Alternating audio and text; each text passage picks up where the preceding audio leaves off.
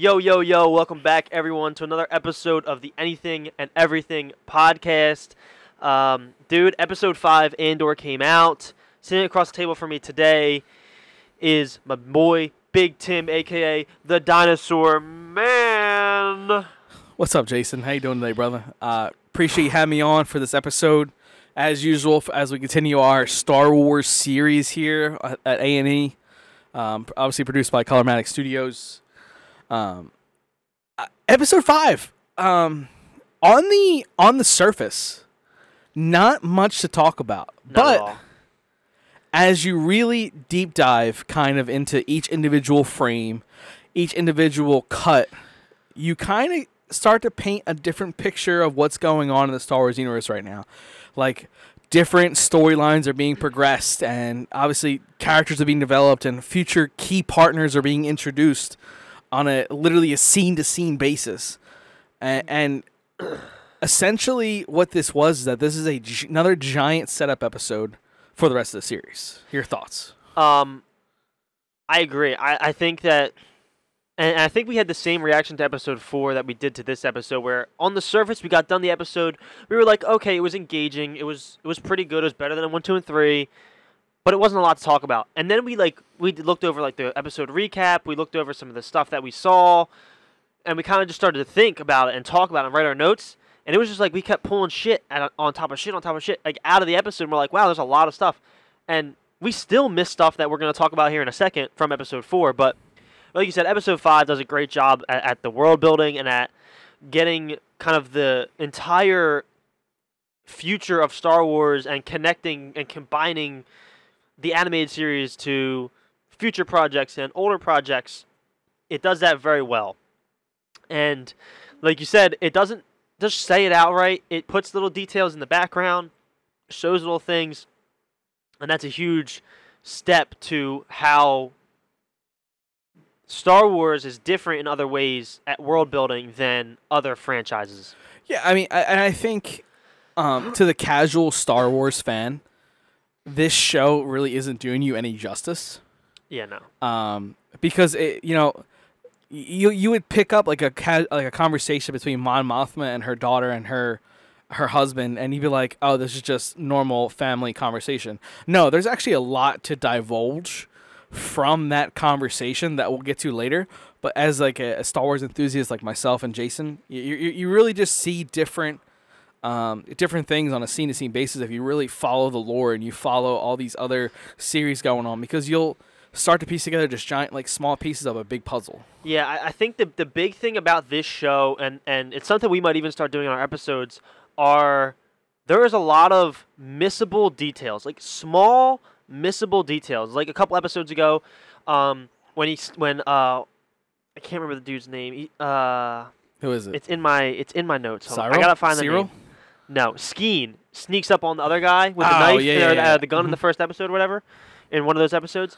And, he's like, blah, blah, blah, Saw Gerrera. Like, if you don't know Star Wars, you miss that detail completely. You miss that reference to Saw Gerrera completely. And you're just passed over like, okay, it's just some dude. But, like, if you know Star Wars, you know that was a huge, like, detail drop. Like, that was an enormous detail that you can easily miss. And even for Star Wars fans like ourselves, like, we heard the name, but I couldn't catch the full quote. I had to go back and look it up. But like, that is a missable detail, and this series is full of those missable details, and more of them happen here in this episode, where they mention things in passing, and like it doesn't seem like a lot on the surface, but when you know what it is, it's a lot. Yeah, or even like quick quips of certain conversations. Like, for example, I'm gonna give you kind of one of our quotes we have for later in the show. Mon Mothma says to her husband while they're in the car, hey, we're donating to another charity, which means, AKA, hey, I'm slowly putting more of our money into the rebellion, which if you don't pick up on that, that's on you, but, it's a pretty, to somebody else, they're just like, oh, it's just her conversating with her husband. Like, you have to know, like, if Disney's going to put the scene together, it's for a reason, and it's either to build a character or to further their storyline.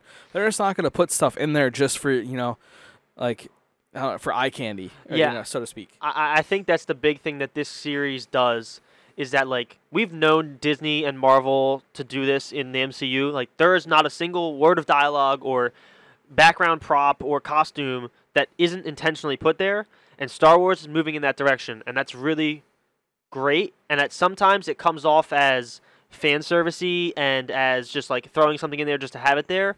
But in this series, it's done so well and so subtly that you don't even really realize it until you go back and re-look at it and say, "Oh wait, that was there."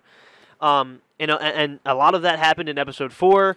Yeah. And so sorry for this, guys, but we after watching it like 3 more times, we missed a significant amount of stuff, and we kind of missed that actually what it really was.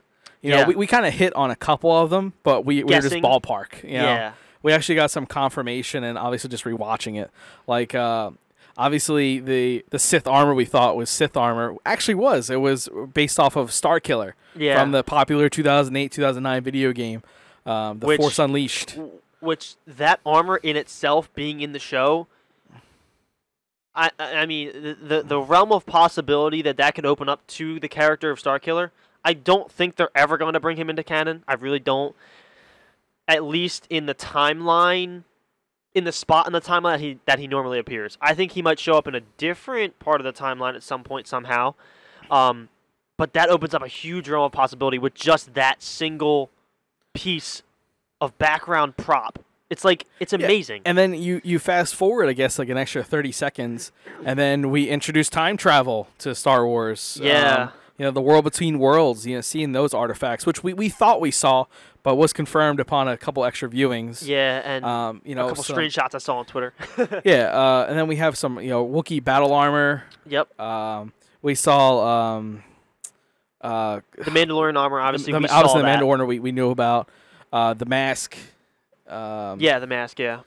Plo Koon's mask. Yeah. Yes. Sorry, I mind blanked on the name. Yeah, Plo Koon. That mask. One is him having that mask is like huge because I believe it was in Legends or old EU content that mask actually has a huge significance after Plo Koon has it, and I don't remember exactly what it is, but anybody in the comments can let us know, or hit us up on Twitter or Instagram, DM us to let us know because you might know better than us. But I'm pretty sure that mask has a pretty big influence later on. So seeing it in this show is actually really, really. It's a cool Easter egg, and it's a really easily missed detail. But it's awesome to see it there. Love that character. Yeah, and then we get like some other pretty cool things, that the holocrons, a Sith and Jedi holocron, which we see again in episode 5. It's actually very heavily shown in that episode in the background. Like, I mean, and they frame it there for minutes. Just to give you a kind of like a size comparison, these holocrons are about the size of a boombox. Oh, they're massive. Like when you see them in all other Star Wars content, like they're a little bit bigger than your hand. Like they're a little bit bigger. Yeah, they fit in the palm of your hand like a small hamster. But in this, in the first live action appearance of these things, other than you're essentially picking up a pit sequels, other than the sequels, because there was a Sith holocron in the sequels. No, it was a Wayfinder. But it was inside of a holocron. Oh, true. Yeah. So like when you see it there, it doesn't look that big. But when you see it on this shelf, it's the fucking size of Luthen Rael's head. Like, it's enormous. And I'm kind of looking at it I'm like, as a Star Wars fan, it's throwing me off because I know the size of them. But I'm okay with it because it allows for so much more detail. Aurebesh written into the ancient lettering, written into the, scripture, written into the actual artifact itself, which makes it really, really cool to see. Yeah, it's just, he has actually just such a very interesting collection. I would love just like a short series on how the collection. Acquired the collection. Dude, I would be cool. so down for that. Like a little even if it was like a 10-minute short episodes of how he acquires some of this stuff. Because he also has a Kalikori, which is a ancestral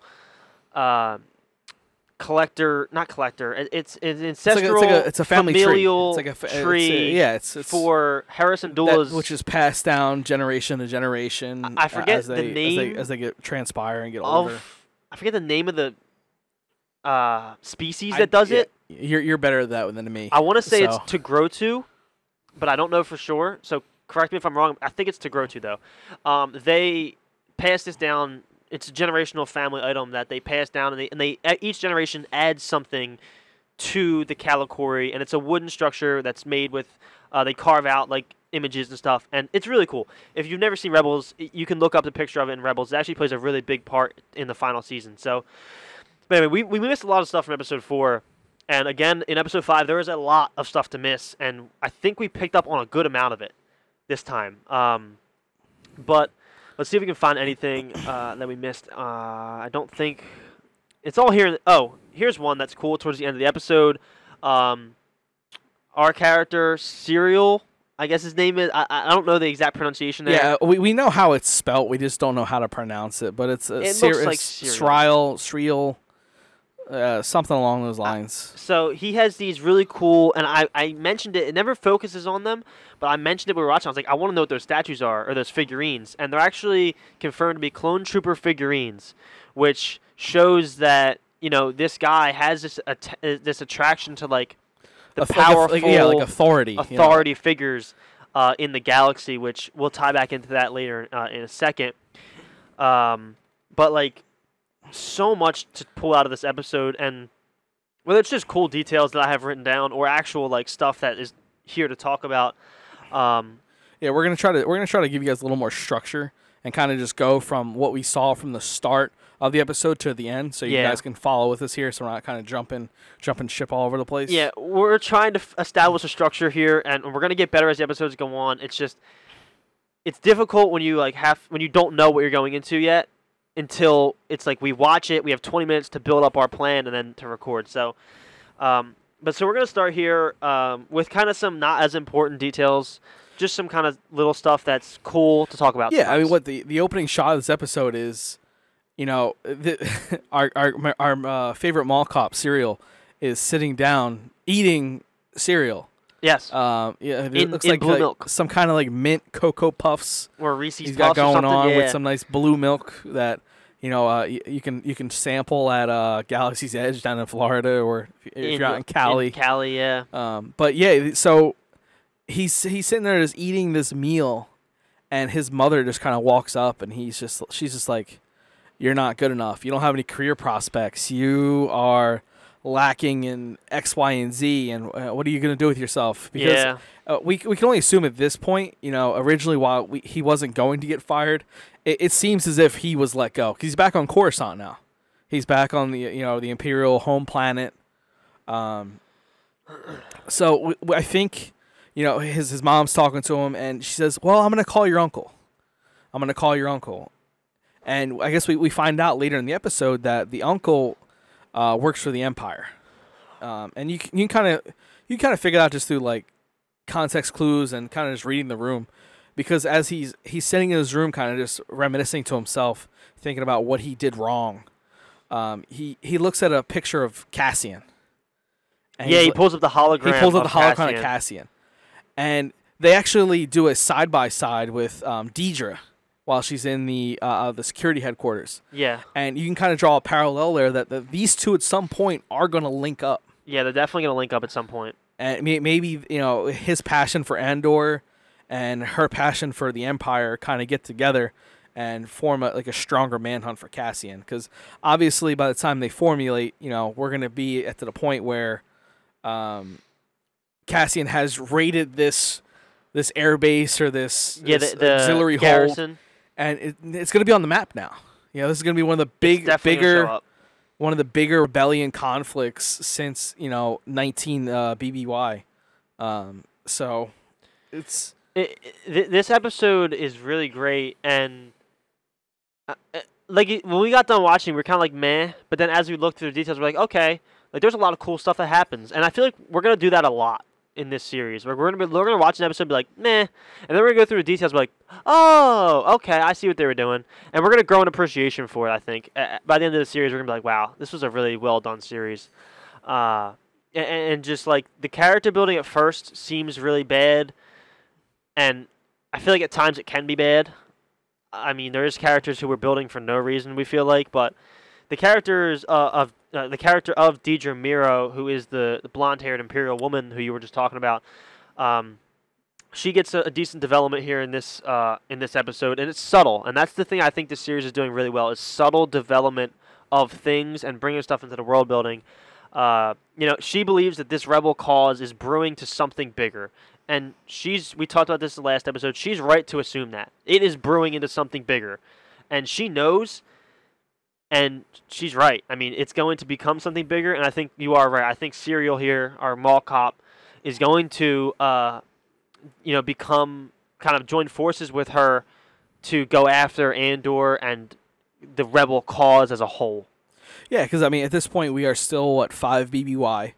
We're one, as long as, Disney stays true to its, what it's been provided already, we're 1 year out from, one of the former Jedi Masters being busted out from Mustafar with a combined rebellion attack. Yeah. And then obviously 2 years later, the full-on outbreak, Mon Mothma declares war on the obviously the Empire. So, like I said, the Empire doesn't exactly know a rebellion's coming.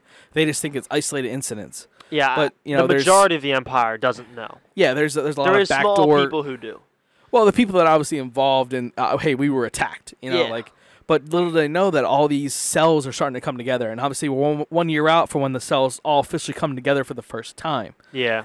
The rebellion's coming, and Deidre's right. She's right. She's right on the money, and it's only gonna be a matter of time before the Death Star blows up. Yeah, again. She's right on the money about the rebels being coming together, as we were dead on the money about Andor. Or as we weren't, I guess, dead on the money about Andor being a sucky show, because Episode 4 kicked a notch up, and Episode 5 is continuing that trend for, continuing to be a great show, or what could be a great show if it continues to go in the direction it's going. I'm gonna call Episodes 1, 2, and 3 the prequel to Andor. Yeah, it's like the prequel to the prequel. The prequel sucks. Yeah, the prequel is ass.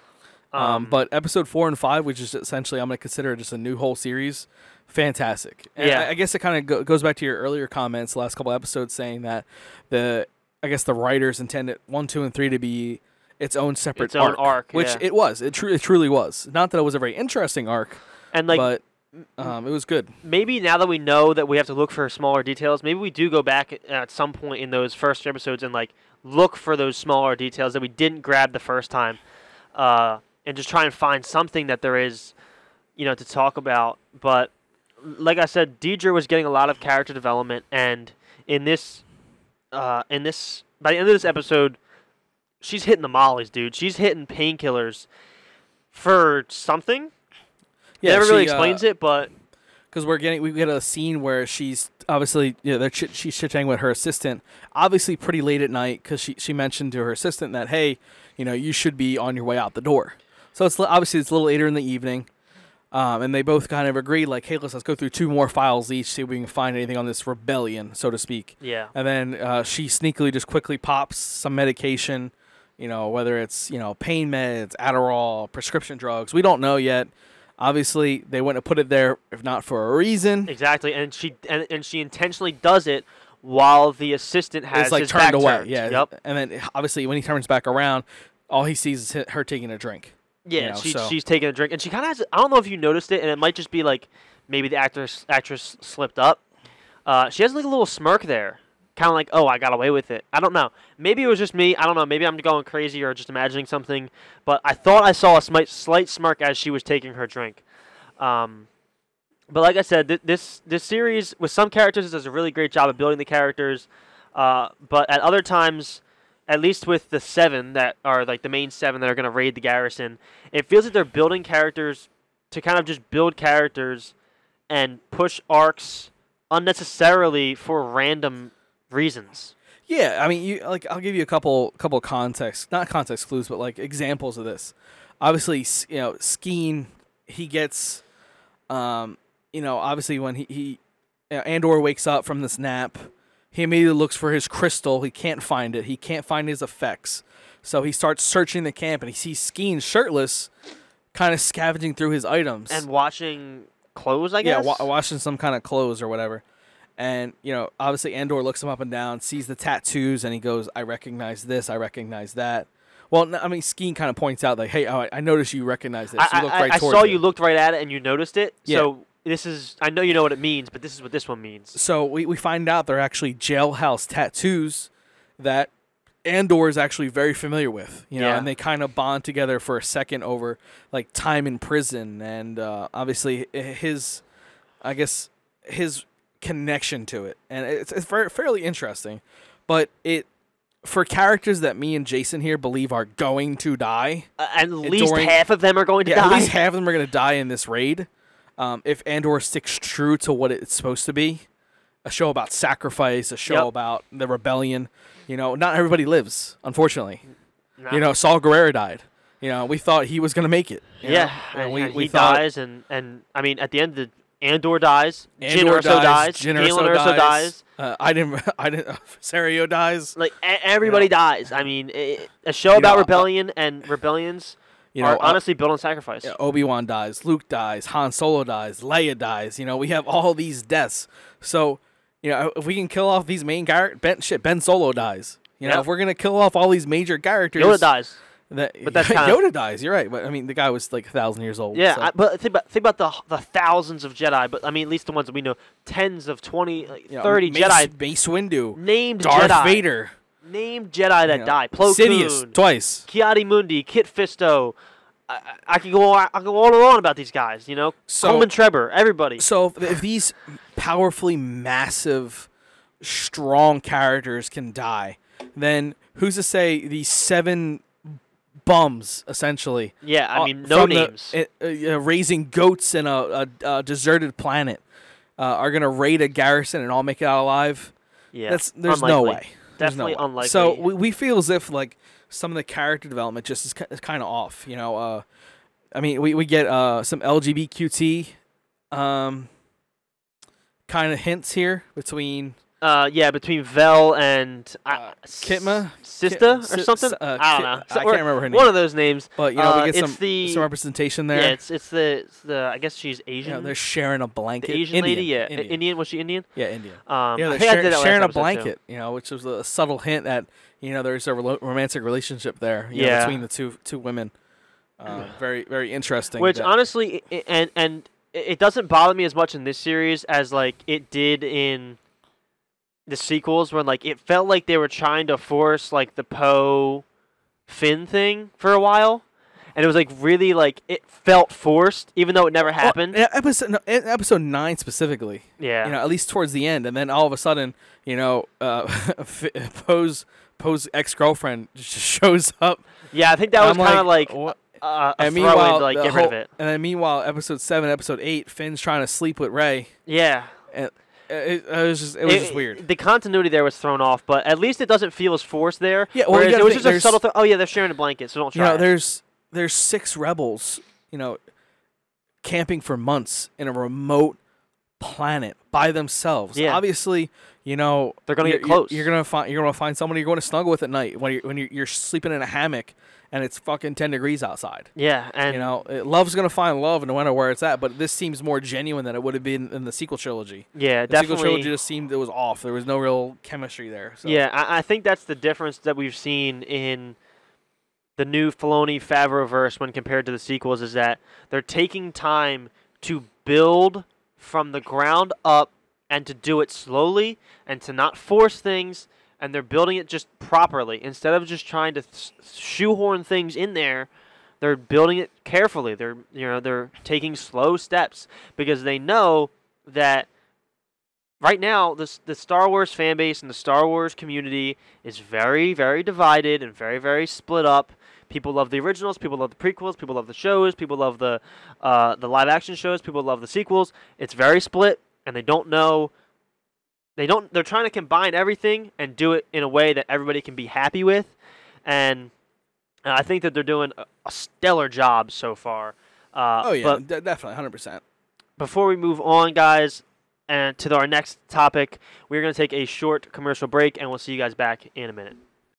All right, so before we hop back into the episode, I just want to give a quick shout-out to our production company, ColorMax Studios, for supplying us everything that we need. You can pick up a ColorMax Studios mouse pad or any equipment like that. You can also pick up hoodies, T-shirts. We have women's clothes. We have kids' stuff. We got anything you need for anybody in your family. Go ahead. You can pick up ColorMax Studios. We also have A&E merchandise if you guys want to pick that up. You can find all of these links on our Twitter as well as on our Instagram page. And, so let's hop back into the episode. All right, so what I want to talk about here is I thought this was just a really cool thing, and Dude, it was I would awesome. imagine like if I was a fighter pilot, I would 100% do this at any given time, any given moment, just because I'm that guy. Whether I was flying a TIE or like a regular aircraft, I'm doing this. So we see our rebels. They're sitting kind of in the valley, like they're marching towards Practicing. they're marching towards the base, getting ready to get ready for their assault for the next day because the festival's coming up the next day. And all of a sudden, they see a TIE fighter in the distance, and they're like, "Oh, he's gone." And all of a sudden, the TIE fighter's like, "Fuck you, no, I'm not," and comes screeching by, barely be like 10 feet above like The ground water level. and you see the water come And you up. see the it's water like, fly up, and it's so cool. And meanwhile, I'm like, it's so I would be loud. like, that would be me. Yeah. 100%. And it's so loud. And I think what's really cool, again, another missable detail, and it's such small, and it's great job on the sound design by the sound team. You can tell that it's TIE fighters sound different on planets than they do in space. In space, they have more of that and in the atmosphere, they have more of like a louder engine-y hum where it's like and it's like a much deeper tone. So I'm not sure if you are familiar with World War II, but TIE fighters, I guess their purpose and their design were kind of designed after the Stukas that the Nazis used in World War II. Yeah. So the Stukas were dive bombers and fighters. Now their objective, the Nazis attack, it was called Blitzkrieg. Lightning war, something fast, something to scare the opponent. So when Stukas would dive bomb, they had a siren in their propellers. So when they would come dive bomb, it would screech, and it's supposed to be like a scare tactic for your opponent. Could you imagine being on the ground and all of a sudden you hear a TIE fighter flying over you, that loud ominous humming, that like like that would be like I was generally kind of scared. I was like oh shit, like this, like as cool as that was, you get some chills. You're like, yeah, it was. I was like, oh okay, So kudos to that for kind of designing the TIE fighters for scare tactics. Because obviously the Empire is going around colonizing these planets, and they have to use shock tactics and fear tactics to keep everybody in line. Because at this point in time, the Death Star isn't around yet. Yeah, they just have these the Star Destroyers going around, kind of like scaring people. But these TIE fighters coming down, AT-ATs, AT-STs, some of their bigger equipment, Death Troopers. There's a lot of stuff that the Empire throws at these planets, and the TIE fighter is one of the scarier ones for sure. Yeah, it definitely is, and like we said, that they were there, they were training, they were working, they were kind of getting ready for their attack on the garrison, and we see that Andor has an expertise in being able to kind of blend in. Basically, like that's how he stole the initial part that he met up with Luthen.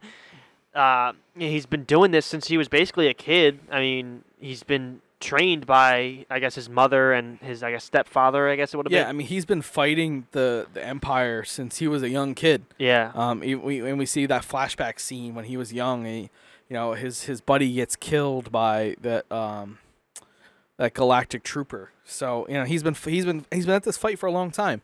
He knows how to walk like a trooper. He knows how to blend in.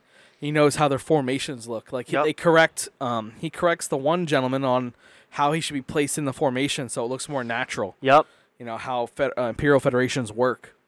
And I'm sorry, formations. I apologize. And then she questions, and she the taller Tamer. I can't remember his name because that's the one we didn't write down. The taller dude, I just can't get his name. Yeah, see if you can find that for a second. But he's kind of like, why do you want to make this change? And he's like, no, we're not gonna make that change. You're gonna deal with it. You're gonna listen to me. And then Vel is like, oh, okay, like show me why. Show me why you want to make this change. And he explains it.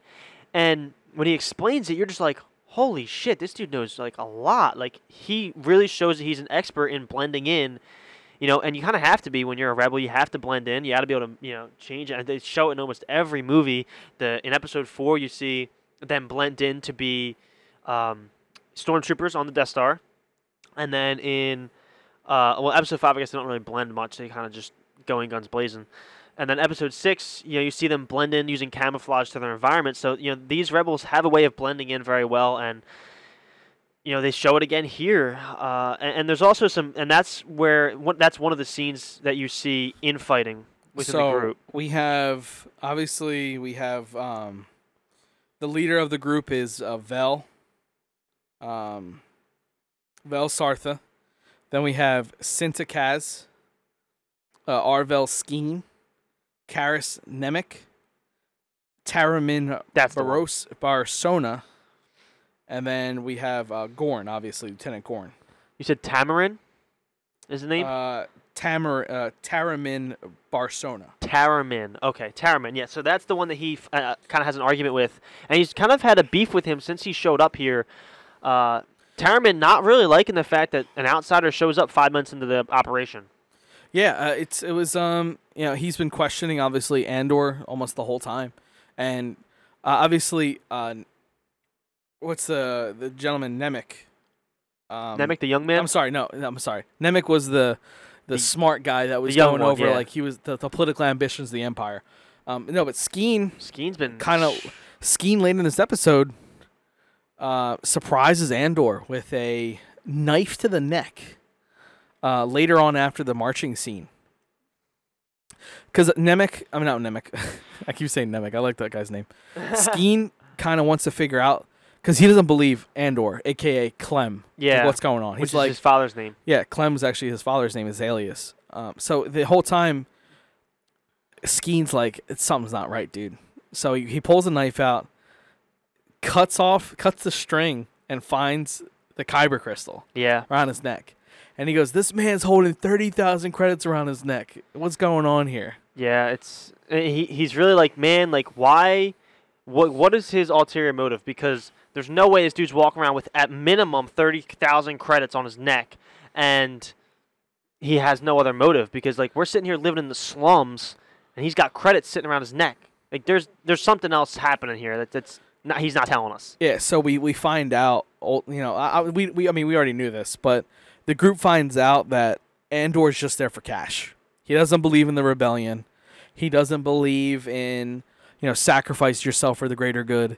He just goes, hey, I'm here because I'm being paid, and that's the only reason. Yeah, and that this happens after that whole argument. Vel kind of shuts down the tense moment, and then and then he just kind of blurts it out of nowhere. She's like, let's get moving, and then out of nowhere he stops him. He's like, listen, I'm only doing this for the money. Like, I really don't care about the rebellion. I just want my money so I can get free and get out of here because I'm tired of this life. Like, I kind of want to get out of it with the money, which obviously we know that will not be successful as he dies in Rogue One. So then we find out, that the crew, we find out that they have no idea how to actually launch the ship out of, I guess, like the docking bay it's sitting in. Because they don't know the exact weight of the ship, and they kind of like press Andor like, yo, like, how much does the ship weigh? And he's kind of like, well, what do you mean? Like, why does it matter? Like, why does it matter how much the ship weighs? And they say, well, it takes like a propulsion system, and you need to put in the exact weight of the ship. Well, they don't know what it is, and they didn't know how they were going to figure it out.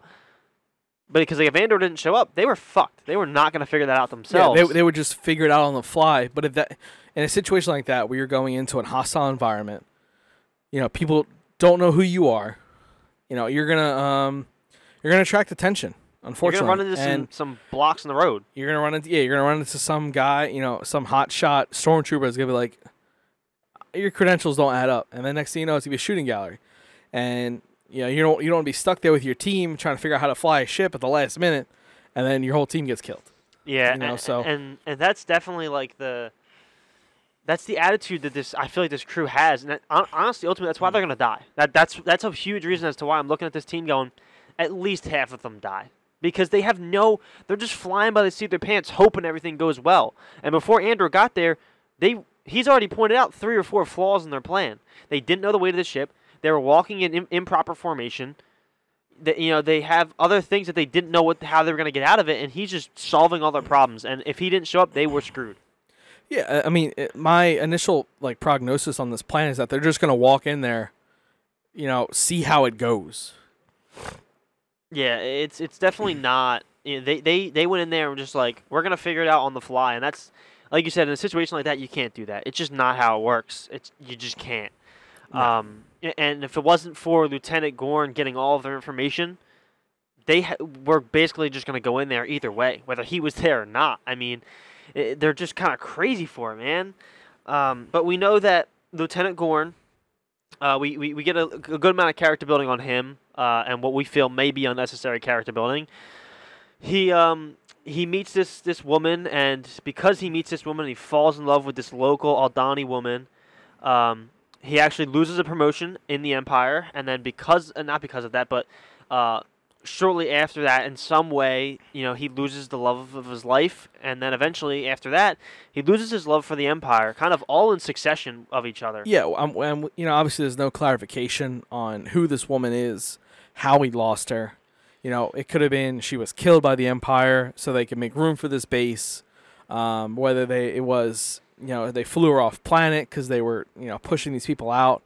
Or it could have been something as simple as, she didn't love him because he was with the Empire. Probably. There's a whole trove of things that could be true because of obviously what Lieutenant Gorn does. Yeah, I mean, I think the most likely option is she was probably killed. Honestly, I mean, knowing how the Empire operates, yeah, it's probably. And they probably did it in front of him, and that's where he was like, "Oh my god." Or they said, she's off-world, and meanwhile they put a blaster in the side of her head. Honestly, that's probably how it went. But when we're talking about Lieutenant Gorn, as we kind of follow him around his day-to-day operations, we kind of start to figure out a little more about the Imperial base, and we kind of see the inside of it finally, and we finally get to see the payroll. That they're going to be stealing this quarter's worth of the sector's Imperial payroll, and we only saw a small. I would assume to be a small portion of it, and holy shit, it is like barrel-shaped. Just rolls rolls of coin or something. Coins, it like Imperial crazy. credits. Yeah, that's insane. It was a lot of money, and they never specify how much. We know that Andor himself is getting equivalent U.S. dollars of 288,000 of these credits. He's getting 250,000, which equates to 288,000 U.S. dollars. So he's getting a shit ton of money for this job. Yeah, this is just a mercenary they're pulling off the street. And that's only, I can assume, less than 5% of what they're taking. Yeah, for one dude. We're assuming that this amount of money they're stealing is to fuel the rebellion further, to fund the rebellion. Yeah. We need to figure out, because let's be honest, stealing, change out of a stormtrooper's pocket is going to pay for X wings, Y wings, A wings, and the whole rebel fleet. Yeah, and blasters and medics, equipment, all that. The Hoth base wasn't built overnight. Yeah, it really wasn't. But as like I said, as we're walking around the base, we see the credits, and then it cuts to a shot of the Imperial workers doing their work, and we find out that these Imperial workers, they report to Gorn, and they're talking to him, and they kind of express a sentiment that they want to be able to also see the celestial event of the Kyber, or the crystals exploding in the air, which is called the Eye of Aldani, I believe. And so, they want to see this, and so Gorn uses this as an opportunity to say, yeah, make sure that everybody who isn't essential personnel is on the surface watching the event. And he uses this as to basically a way to clear up space underneath the base for the 7 to operate in, or I guess the 6 without Gorn. Yeah, I mean, it's really an ingenious plan on him, because he makes it seem like, I want everybody working, I don't want anybody seeing this. Yep. And then more and more of these Imperial workers are coming up saying, like, hey, we want to see this event. It's really a brilliant plan by Gorn. I really truly believe without him, him and Andor, this plan would not go. I mean, we don't even know how well it goes, but obviously Andor lives, so it has to go somewhat well. Yeah, and it's like he uses reverse psychology on these workers here, like, oh, well, you need to be working, and then they're like, oh, but we want to see this event. And he's like, okay, fine, but it needs to be done at this day, and you can see the event. And like it kind of just. It's like he knew ahead of time that they were going to ask for this, and he nails it right on the head and gets them to say, "Yeah, sure, like we'll get it done. We'll do the work for you." and we'll do what we have to do. Yeah, like you'll notice a lot of the workers saying like this isn't a desirable post. This is The only this good is- thing about being here is we the, might be able to see the this. event every 3 years that you might get lucky to see. Yeah. You were kind of talking about with the base layout. When you see Gorn on top of the wall, you see the machine guns mounted on the fence overlooking the dam, which looked really cool. Dude, that entire dam, it's just when they show them hiking up on top of the mountain, and then you see them overseeing it. It looks so sick. It's so Star Wars, and it's just beautiful. That the entire valley that they're in, the mountains, the scenery, it's just beautiful. Yeah, That's the it's only way to definitely- describe it. It's beautiful. It's definitely a sight to see. I'll tell you what, the Star Wars writers, and these people that put together these landscapes, they're definitely doing a hell of a job. It's beautiful. Really. Yeah, and whether it's I know that they used a physical shoot, but even when it's CGI like a planet like Coruscant, it still turns out to be absolutely stunning. It's incredible, and if we're gonna be talking about Coruscant, we gotta talk about how this is the political home as of right now for the rebellion as well as the Empire, and the pretty much leader at this point of the political spearhead for the rebellion will be Mon Mothma. Yeah, And that's right. We talked about Mon Mothma earlier in the show. Her daughter is a little bitch. Yeah, I have to agree with the little bitch sentiment. She's definitely a little just teenager bitch. She's just if they would let her say "fuck you," I thought that was coming out of her mouth. Oh yeah, pretty much. if it wasn't Disney, she was saying it because she was already close to saying it, and it is Disney. And she was kind of just like, no, Mom, I don't want to listen to you. I don't want to go with you. I don't want to be around you. I don't care about you, basically. Yeah, I want Dad to take me. Yeah. I don't want you to go. And which is weird because she never goes, and later in the episode we see just Mothma and the dad there. So don't know if that was the same thing that they were talking about, but or what exactly was going on. We never really figured out exactly what it was they were trying to do. But yeah. But yeah, the family seems really dysfunctional. To say the least. Like her husband Perrin, he really just he wasn't supportive with the daughter at all. He wasn't like, well, daughter, calm down. Yeah, he just kind of shut up and watched it happen. What was it? Her name was Leia? Lila. I knew it was close. She was it's gonna be Sorry, Lita. Lita, thank you. It's hard to read that. It wasn't like Lita, listen to your mother, spend time with your mother. He was just kind of she's gonna talk to you however she wants. He kind of wanted it to happen. It seemed like they talked. It was premeditated. They talked about it before, and they wanted it to happen. They both kind of because silence is compliance, and the daughter Lita was kind of like, Mom, you essentially only care about yourself and what you want to do. I never agreed to this. It's been all about you lately.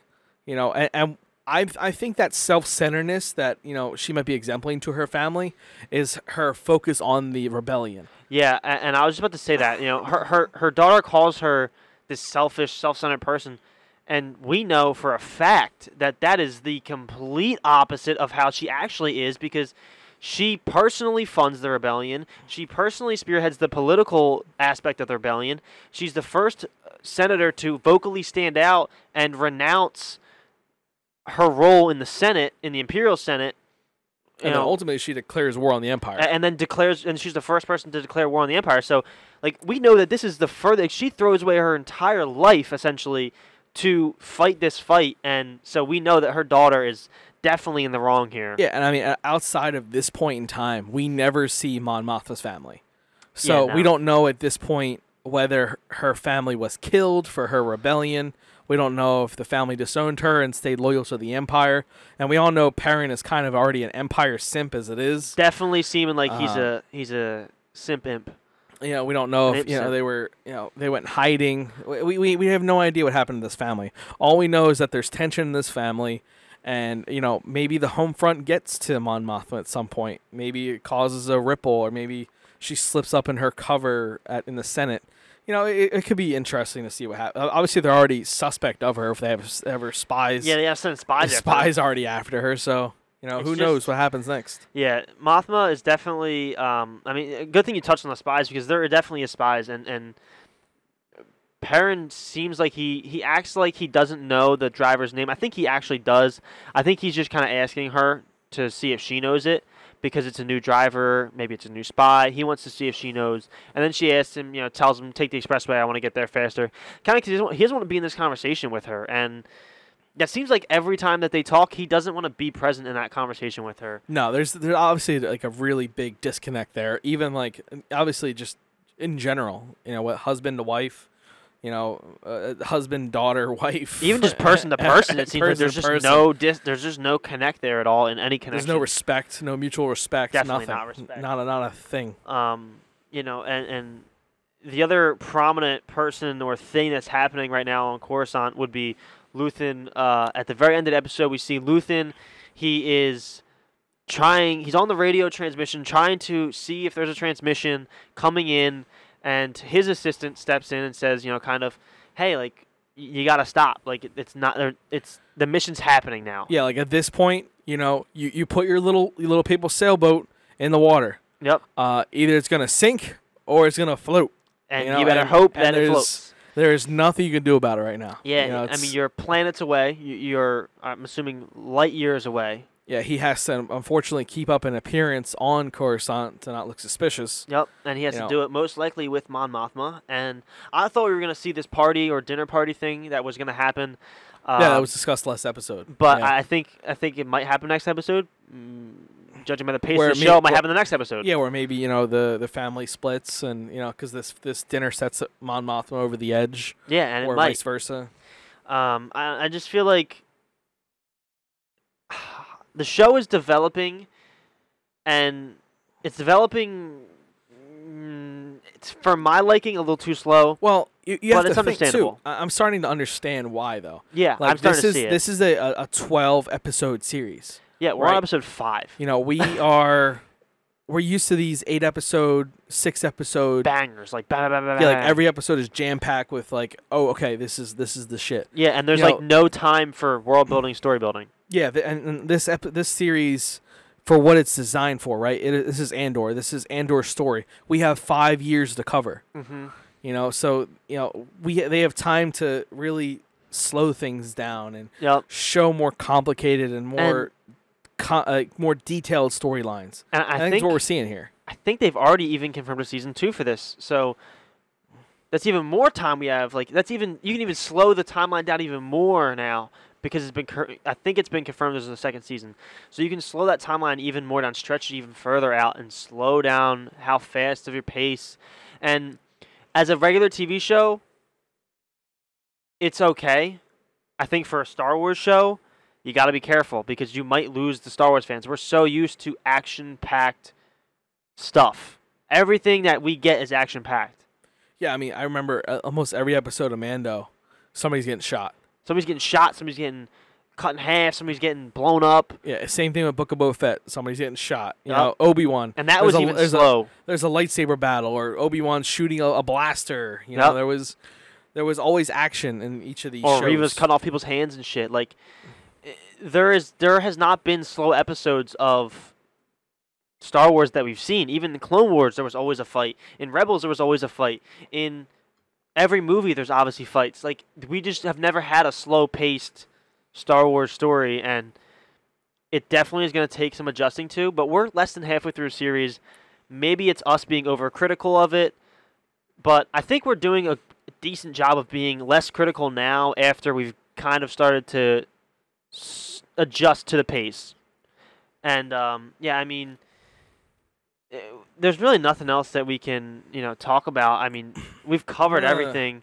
I'm gonna leave you guys on one funny comment and then one cliffhanger for us to discuss kind of the beginning of the next show. Okay. This is a curveball for me. I'll take it though. First things first is these little goats named, by the way, the 4-horned goats, absolutely adorable. Oh, dude, their names are Dre, and they produce this nasty-looking bronze milk. Yeah, that apparently Andor is not a fan of. Yeah, he thinks it's disgusting. I thought it was hilarious as a big fan of milk myself, but that was the funny thing. Yeah, and it's interesting to see that like there's blue milk. We know that there's green milk because in Galaxy's Edge there's also green milk. Yes. And we know that there is now this browny yellowish milk from goats. Yeah, it kind of looks like consistency and color of eggnog. Yeah, it's I don't know. It's interesting to see. apparently it's very high in nutrients because He said you can live off it. They kind of laughed at the fact that he poured his milk out. Yeah, and they said he says when he hands it to him, he says it's goat milk, and you can live off this basically, which is how high in nutrients it is, which is probably why it's disgusting. And the cliffhanger. Because you ever had a good protein shake? No. Yeah, you're right. They're awful. And I think the cliffhanger I'm gonna hang you off on is Vel Sartha leaves the camp at night and says, "I'll regroup with you guys." Yeah, during the mission. That was. So where is she going? What's going on? And maybe is she low key a Empire sympathizer? Yeah, guys, let us know. We will have a question down the bottom. Let us know, why is Vel leaving the camp? It is interesting. Now that you bring it up, I completely forgot about that until you just mentioned it. Yeah, definitely. It's never discussed in the plan. Not. And she just kind of drops the bomb as they're setting up camp right above the base. She's like, "I'm out. I'll see you guys tomorrow during the mission." I'll meet up with y'all. Yeah, so definitely interesting. We'll see after we watch next week's episode what the hell is going on. And we will definitely see you guys again on next Monday when you guys tune into this episode. They release Monday at 11 a.m. every single Monday, and we record on Wednesdays when the show drops. So, you got a good 3 days to pick up the episode before you watch the newest one. And, if you guys have not already, go ahead and follow us over on Twitter and Instagram, AE Podcast. And, go ahead and pick yourself up some Colormatic Studios or AE merch. You can wear a nice comfy hoodie. I recommend the organic hoodie. Very, very soft, very nice. A little big fitting, so go for a smaller size maybe. But absolutely, great quality from, a great production team. Baby, it's getting cold outside. Oh, yeah, it's getting cold. Pick yourself up a hoodie. I think we also might even have sweatpants. I might be wrong. I think we have pajamas, though. I think we do have pajamas. Yeah, I need you to tell your boss to hook me up with a beanie. A beanie? Yeah, I need a beanie. Okay, I got you. I can hook that up. I can send that. I'm a big fan of the beanie. I can send it up to the big dogs. I'll get you the right one with the good logo and everything. Listen, I'll kill for a good beanie. I can get you a beanie. I can get you a beanie, a hoodie, pajamas. I mean, I can use a good set of PJs too. I mean, I got. I think it's a top and bottom set too, so you might even get lucky. Double trouble there. Double trouble, dude. Got some socks. We do have socks. I think we have low really ankle socks. Yeah. Are they like fuzzy? Because it gets cold down here in the basement. I don't think they're fuzzy, honestly, but I'll let you know in a second. But yeah, man, guys, if you guys haven't, right now the shop is 15% off for AE products. You can go ahead and check that out. We got coffee mugs. You can get yourself some nice hot chocolate. Whatever you want to do, guys. It's just so much stuff you can look at. But definitely go ahead and check out, all that stuff. Check out our links. We post every week, like I said, Monday, 11 a.m. And, if you guys really want to check out anything, it's all going to be linked down below. Also, we're going to have a poll up. I don't know what it's going to be yet. I'll figure it out in post. But thank you all for listening to another episode of the A&E Podcast. We love you guys from the bottom of our hearts. We appreciate your listening and your dedication to the series. Any final words from you, my friend? No, just, like, comment, subscribe. Check out our Twitter and Instagram. Comment what you want us to talk about next. If you like the structure of the show and, what we're doing moving forward. Always we're looking to maybe, start doing 2 nights a week, but we need something else to discuss. So you maybe throw us down some things you want us to talk about in the comments. Me and Jason are kind of freaks when it comes to research and stuff like that. So we can definitely get some good conversation for you guys and our thoughts and opinions on things. So, like, comment, subscribe. Let us know what you guys want us to talk about if we decide to move 2 nights a week. And we appreciate you guys coming out and listening to us.